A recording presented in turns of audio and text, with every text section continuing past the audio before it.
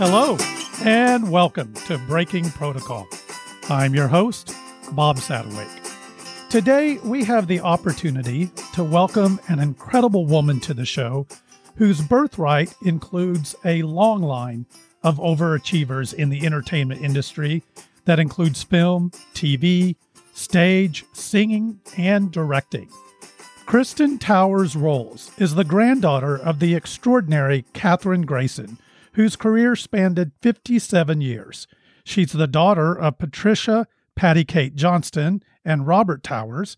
Her father, Robert, appeared in multiple television and film roles, including Star Trek The Next Generation, Hannah Montana, The Curious Case of Benjamin Button, and of course, my favorite, he performed the speaking and singing voice of Snoopy in You're a Good Man, Charlie Brown.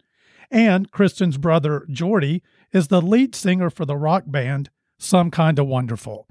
Kristin attended the Hollywood High Performing Arts Magnet School and college at American Musical and Dramatic Academy in New York. She is an accomplished soprano, incredible dancer, extraordinary actress, accomplished director, and has been a part of many international and national touring productions. And despite working nonstop since 2009 in musical theater, she and her husband Ryan managed to have 3 beautiful daughters in 3 years' time. Clearly, the grass doesn't grow under Kristin's feet. Kristin Towers-Rowles, welcome to Breaking Protocol. Thank you so much for having me. It's exciting to have you here. I mean, this is a bit of a departure from what one might consider my traditional guest on this show, but we're gonna get into some politics and money, and who knows, maybe even a little religion. I mean, we'll just see how it all unfolds. But, bring it on. Some of my favorite things to talk about. I like it. I like it. So before we really get into the meat and potatoes of today's show, from everything I know about your family history and your academic background, it seems that your life was destined to be an entertainer. Was that the case, or did you explore other interests in life before you pursued this career? You know, it's interesting because coming from my family, everyone would assume that it was just kind of handed to me or that I had a ton of support, and I did not. I had a really broken family. My mom left when I was 15 years old and my brother was 11. She just kind of got up and left one day. And there was my dad, who was an actor, trying to handle basically two teenagers. Sure. And I did have the support of my grandmother and my father once I got into Amden, New York, and I was going to go, but I took out those loans and I did it. I think part of it was my grandmother came from a different time where you didn't make your own way. She was a contract player under the MGM dynasty. And basically they told you your new name.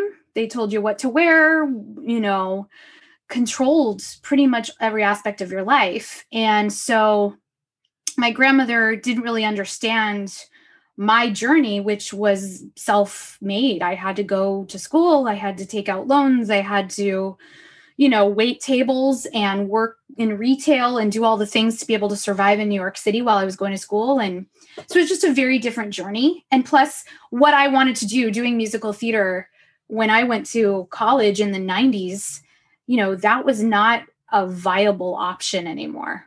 The way that it was when my grandmother was young and she was, part of the whole studio system and the golden age of film and musicals. It just wasn't, this is past the 80s boom of like the British invasion stuff of, Cats and all of that.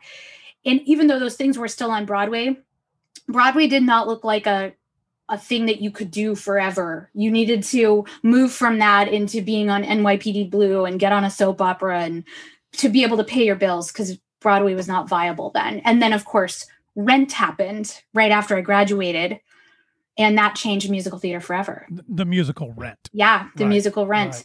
Right. So yes, I did have support, but it wasn't the same as like if somebody grows. I have a lot of friends who grew up when they were the only performer in their family.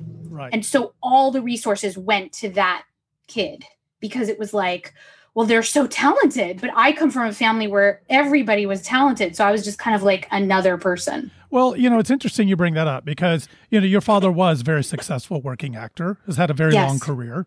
Your grandmother had an extraordinary career. And yes, it was a different time, but she was also very famous. She had fame in addition to being a working actor, right? Yes. And so what was it like when you were like really young and you were exposed to that kind of attention? I mean, did your grandmother kind of say this is not normal, or was there any guidance given about that sort of thing? By the time I came along, the film industry, I was born in the 70s, and the film industry had changed so much. And what my grandmother was known for was such a passé thing. It was such a time capsule of the time. After her contract at MGM, she did Broadway, she did national tours and things like that. But it was in a weird impasse. And so growing up, most of my contemporaries that I grew up with did not know who my grandmother was. Okay. But their parents or their grandparents did. And she, I don't think she loved this business. She loved being able to perform and use her voice. She really wanted to be an opera singer, actually.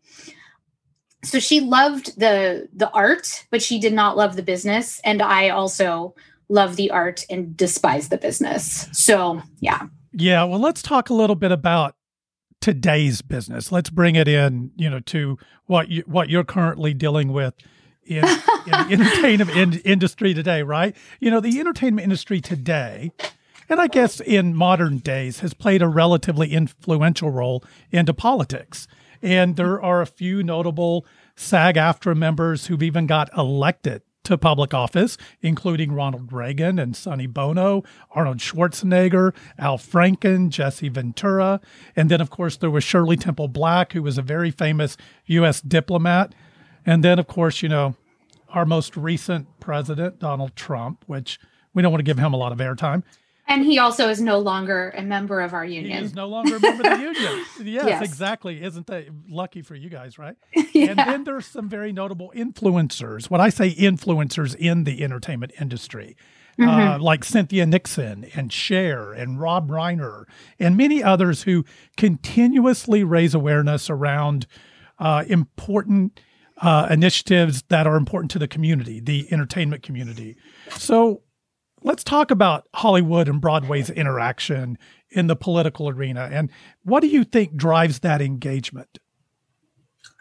To be quite honest, I think that when you are in an industry where the work that you're doing is built around empathy, and I say that because as an actor, I've had to play a lot of different kinds of roles. And I've had to embody people's circumstances that are very different from my own. And most actors have. I mean, most actors are not playing themselves, right? Except for the one that just left the union. That was the amount of his range. He played himself in whatever he was in. So I think because our particular art form puts us in the shoes of people in sometimes desperate and dire circumstances, I think that allows you as a human being to develop a sense of empathy, sympathy, and a desire to want to change those circumstances in any way that you can. People have actually told me that I should run for office. I'm like, oh God, it's so, that's so scary. Plus it's just such a pivot, but I'm kind of like at the right age right now where I'm like, maybe this is the time to pivot. And when I think about why I'd want to, it's only because I want no fame. It's not about that. If I wanted fame, I never would have done theater to begin with, because that is not the road to fame. That's a road to famine.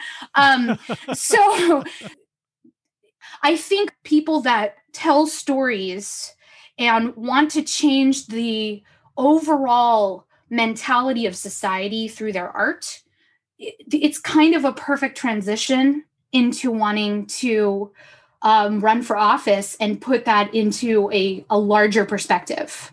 It's interesting you say that, because when you're preparing for, say, a particular role, or maybe even it's just a particular audition, let's just say it's an audition, and it does involve a character that maybe is facing some very adversarial things and acting as a reflection of life in a lot of ways. Do you go through research of what real life people's lives are like as it's reflected in that character? 100%. Okay. So one of my favorite roles I've ever played is from a musical called Violet. It's based on a short story called The Ugliest Pilgrim. And it's about a girl in 1964 from Appalachia who, when she was 14, her mother had died and her father was chopping firewood in the backyard and he hadn't secured the axe blade. And as he rears the axe back, it flies off and hits her in the face. And she's permanently scarred with this huge, scar across her face. And he passes away. And so several years later, she has decided that she is going to go to this televangelist preacher in Tulsa, Oklahoma, and he's going to fix her face. Now, I was born and raised in Los Angeles.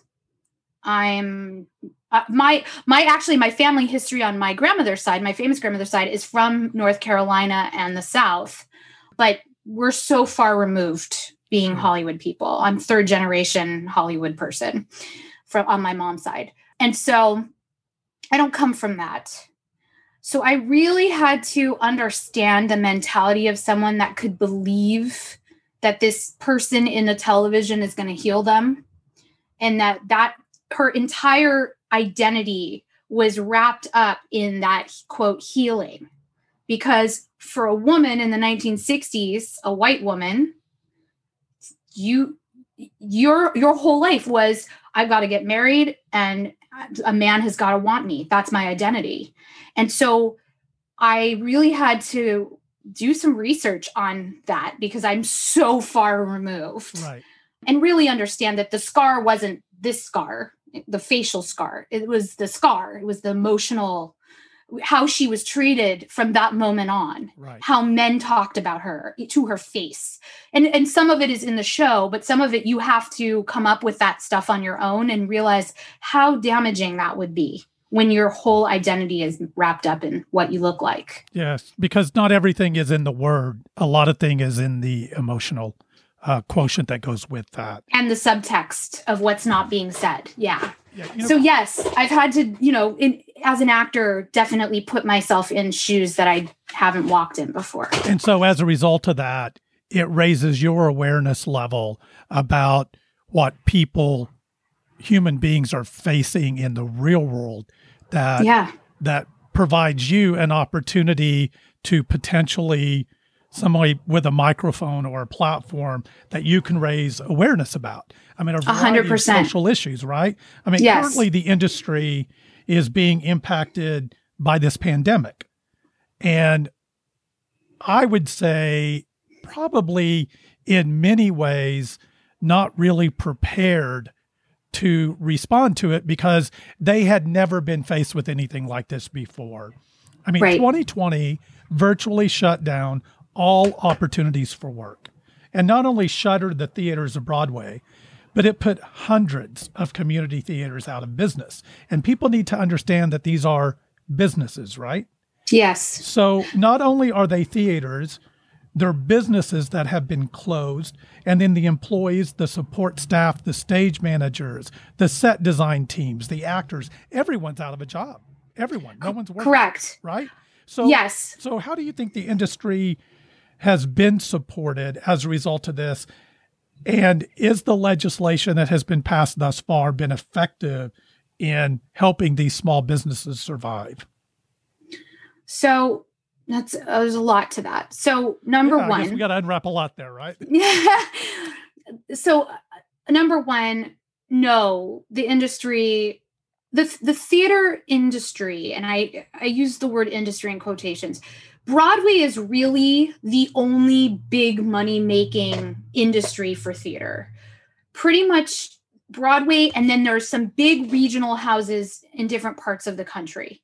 Any other theater that's considered, regional or off Broadway or community, so much of that depends on donations concession sales, selling when you buy a $5 Coca-Cola, the reason it's $5 is because that's paying somebody's salary that hour. Sure. And not only that, but when you think about in New York, for example, at all the restaurants, all the tchotchke shops in the Times Square area, any of the other tourism type businesses, they rely on those people coming to see a Broadway show and staying for a week in New York to do all the other things.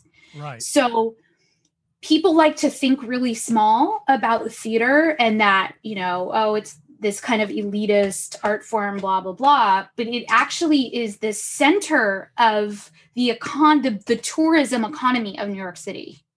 So it's so much more than just the people even working in the building. It's all the pizza places. It's the after hours coffee and tea shops. It's Sardi's. It's every single place. Right. So, but while those places like the restaurants, the small shops have been provided access from federal funds to either support their employees or, loans to keep their businesses running, the theater, even if that money was available to the theater still would not be open because you can't have an environment right now where you can squeeze, 300 people into a small theater for a live show, right? No. And so here's the difference. There's a lot of film and television happening right now. And in Los Angeles, film and television have been deemed essential, not only for the production companies that, make their living off of that, but also all the support businesses, because Los Angeles in itself, the main industry is the film industry here. Sure. So we were deemed essential. Broadway was not deemed essential. And because of how this horrible virus is spread and that there were so many lives lost on Broadway and through Broadway, they are being extremely careful. SAG-AFTRA has really strong protocols for film and television. You have to test the day before. You have to test on the set. There's, all these protocols set up, and there's a ton of filming that's happening outdoors or very few people inside a building, and they space people out. Scripts were changed. You cannot do that in a musical. You cannot have 40 people on a stage doing big, huge dance and singing numbers and be spaced enough, nor can you space your audience enough to even warrant opening the doors, right? Because just putting that show on for one night costs so many $1,000 right. in salaries and whatever, with who's on the stage, who's backstage. You've got to have enough butts in the seats to make that valid. So what's the answer? I mean, is there an answer? I mean, the answer is everyone gets their butt vaccinated, not just the people in the theater. And we're all waiting. We're like, please put that thing in my arm. Right. But none of us are deemed essential. And most of us are not old enough right at this moment to get the vaccines. But those audience members also get those things in your arm so that everybody can get back to doing life. Right. But we will be live theater will be one of the last things to go back because of the exposure, because of the protocols that now will need to be in place until there's enough herd immunity that this isn't raging anymore. Well, that's unfortunate news and honestly sad to hear. I was hoping, honestly, that you would have some other insight for live theater, but I understand. I mean, it's like, what is the answer, right? Well, I will tell you that there are many, many non-union theaters that are opening across the country. They were trying to open over the summer and things like that. And I cannot tell you how many of them were super spreader events. Oh, that's something that I would not ever advocate for, nor would I participate in. Well, a lot of people don't know, though, that the theater that they're going to see, for example, we have a theater here in LA and they call themselves Broadway LA. Now, some of those national tours, and I'm talking pre-COVID, there's nothing happening there right now. Some of those national tours were union. And so technically, yes, that is a Broadway show that went on tour and has union members and a union house. But some of them are non-union. Now, when you go see a Broadway show, I hope everyone remembers this for the rest of their life, what I'm about to say. When you go see a Broadway show, there are no non-union Broadway shows. Every single actor you're seeing is covered by a union, gets paid health care, gets money put into their pension. They get the benefit of being a normal working human being, just like anybody else that works for a company and all of that. Now, being on Broadway is the pinnacle, and you're still not making a lot of money. So you're getting a salary and you're doing your job. If the production company is non-union, sometimes you might be making close to the salary, but you don't get any benefits. You don't have the same protections as far as injury and loss. I was on a non-union tour in 2002. It pushed my disc out of my back. This was before I joined the union. It changed my life forever. I was told I'd never be on stage again. Now, I did go back on stage again eventually 9 years later. Right. But I gave up everything. I got married, had 3 children. I was so depressed because this happened to me when I was 27. And I was so depressed and thought my life was over. And so I finally said to my husband, I've got to get back on stage. And I did. And luckily I've been able to keep doing what I do, even though I've had to be very careful with my back injury. But I didn't have the protection of a union. And so if you go see shows at these theaters that are not following protocol, you are contributing to unions not being important. And we just had 4 years of union busting and basically saying that people that combine their efforts together are, worthless to the government. And that's been going on for a long time. Sure. Well, let's expand on that for a second. Diversity and inclusion is the initiative of what I'd say the 2000s vis-a-vis human resources. Yes. How has the unions and associations that support the acting community implemented programs that support diversity? And is progress being achieved? It's moving forward.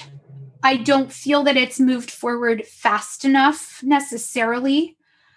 I'm specifically entrenched in musical theater, and musical theater has been very slow to kind of put people that are not traditional in certain roles. But it is moving forward. They also have set up in our union, I can speak for our union, they've set up a lot of committees and people that do outreach. They have people that will go, sit in casting sessions, sit on sets, things like that. SAG-AFTRA, because it's a much more powerful union with, way more members, because it's now also a combined union. They just have stronger protocols and more enforcement. It is moving forward. And I think after last summer, there was just a lot more vocalization on the part of people who are part of the union and are fed up, with COVID and all of that, but then also discussing Black Lives Matter and stuff. And a lot came out that people had been scared to say about, sick of being a token or sick of being cast as the overweight, funny person and not the lead because they're overweight. Things like that, where those are stupid things that we don't need to keep perpetuating in a community that is all about diversity and inclusion. Sure. We've got to stop feeding those same principles ourselves. And so I think it's changing. And I think our art form is going to be on the forefront of that societal change. So that's great if you're a member of the union, right? Right. I mean, that works. Yes. That works really well if you're a member of the union. I mean, you have somebody that's fighting for you, somebody that's representing you. You were in a position, even when you weren't a member of the union, you were still in a position of having influential relationships in the industry before you ever even started searching for your first audition, right? But yes, there are tens of thousands who arrive in LA and New York every year with nothing but a suitcase and a dream. Yes. And many of those people are very talented very talented actors, dancers, singers. What resources are in place to support them? And how much of it is a result of who you know versus what you know? I hate to say it, but it is cruel. I mean, it's not, this business is not for the weak. And I'll tell you this, my first day of conservatory in New York, my musical teacher who's no longer with us, great man named Tim Favell, he walked out and he was like, he's used some expletive to the class. He goes, "Did that shock you? Welcome to New York. If you're here for any other reason other than work your butt off, you are in the wrong business. If you work hard and you do a good job and you pound the pavement, you can make something of yourself, but it's going to require 150% commitment." And within a month, my class of 20 dropped to 15 students. Because I think there were a lot of people who, they loved doing their high school musicals and their summer camps and whatever. And they thought, this will be fun. I want to try this. And then when they got into like the nitty gritty of what the business really is like and how hard it is, they just couldn't cut it. They didn't want to cut it. He also said, if there is anything else you see yourself doing, anything else, go do it right now. Because if this isn't going to keep you awake at night, that you're not doing what you love, you are in the wrong place. Right. And so I think the respect, there's a respect and kind of like an old school understanding of like grit in New York and LA too, where it's like, if you just kind of do the thing, you do the thing forever, you will eventually earn the respect. It's years though. One thing that I think is unfortunate at this particular juncture that we're at is that there's so many of these like social media influency type people that are like 17 years old and they have 1 trillion followers. So they'll get a TV show, right? They've not worked for it. They don't have the training. They haven't cut their teeth. They haven't done the hard time. And they get this like influx of money because social media followers speaks volumes. I mean, there are casting directors in LA that will check your social media following before they'll even call you in for an audition. Well, I think in the general population now, social media is something that every business looks at if they're looking at hiring you, right? It's true. I tell my kids this all the time. I'm like, watch what you post. Right. Because you could, lose out on even college admission. If they're looking at your social media, you got to be careful. Right. Because my kids are kind of like me. They're pretty political and they're teenagers and they're being affected by climate change and all the things too. So they post what they want, but I'm just kind of like, just be careful. That stuff can live forever. It can live forever. I don't think there's anything wrong with being passionate. No. I think being passionate is a very good thing. Yes. But we do have to harness our passion at times. Let me ask you this. My show is called Breaking Protocol. Yeah. And in your industry, there are a lot of protocols and boundaries and structure. But there's also at times when I'm sure all of that drives you crazy, right? And so let me ask you, when did you decide I'm going against the grain, I'm breaking every protocol in the book, and did it work out positively for you? I come from this family of like old Hollywood, and I don't look like my grandmother. And it's almost at times I've had people almost kind of say like mean things to me about, well, your grandmother was actually beautiful, like really mean, and it's word. Yeah. Like mean crap. And it's not like I'm a complete like disaster looking. I just don't look like her. Kristin, you are stunningly beautiful. Well, you're sweet. But I'm not like typical. I'm from mixed background. I wish my viewers could see you, but my viewers aren't viewers, sweet. They're listeners. Well, my father is from Russia and Poland, so he's Eastern European.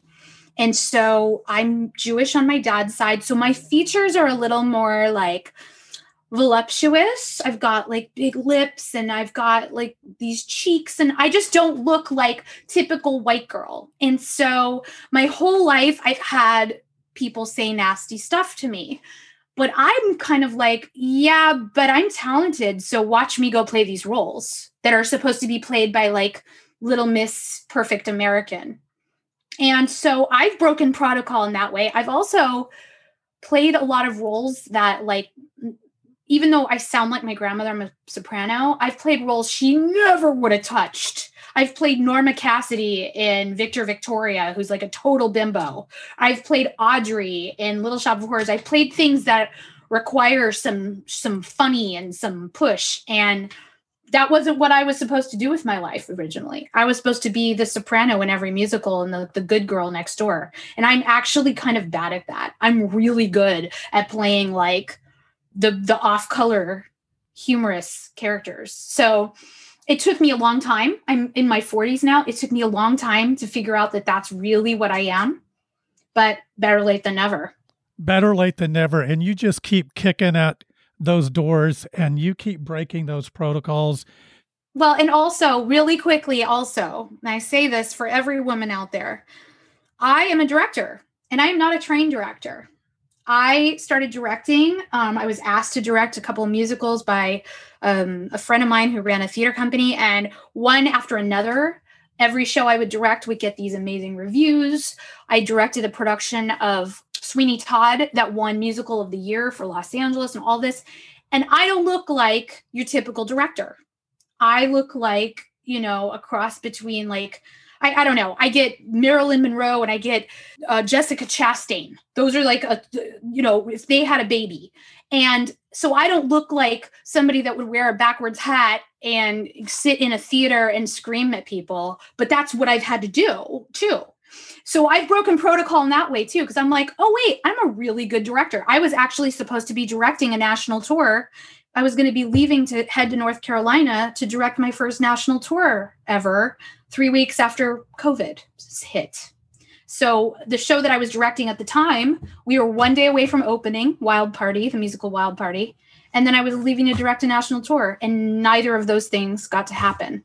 The best laid plans, as they say. Right. The cross between Jessica Chastain and Marilyn Monroe. Kristin Towers-Rowles, thank you for joining us today on Breaking Protocol with Bob Sadowake.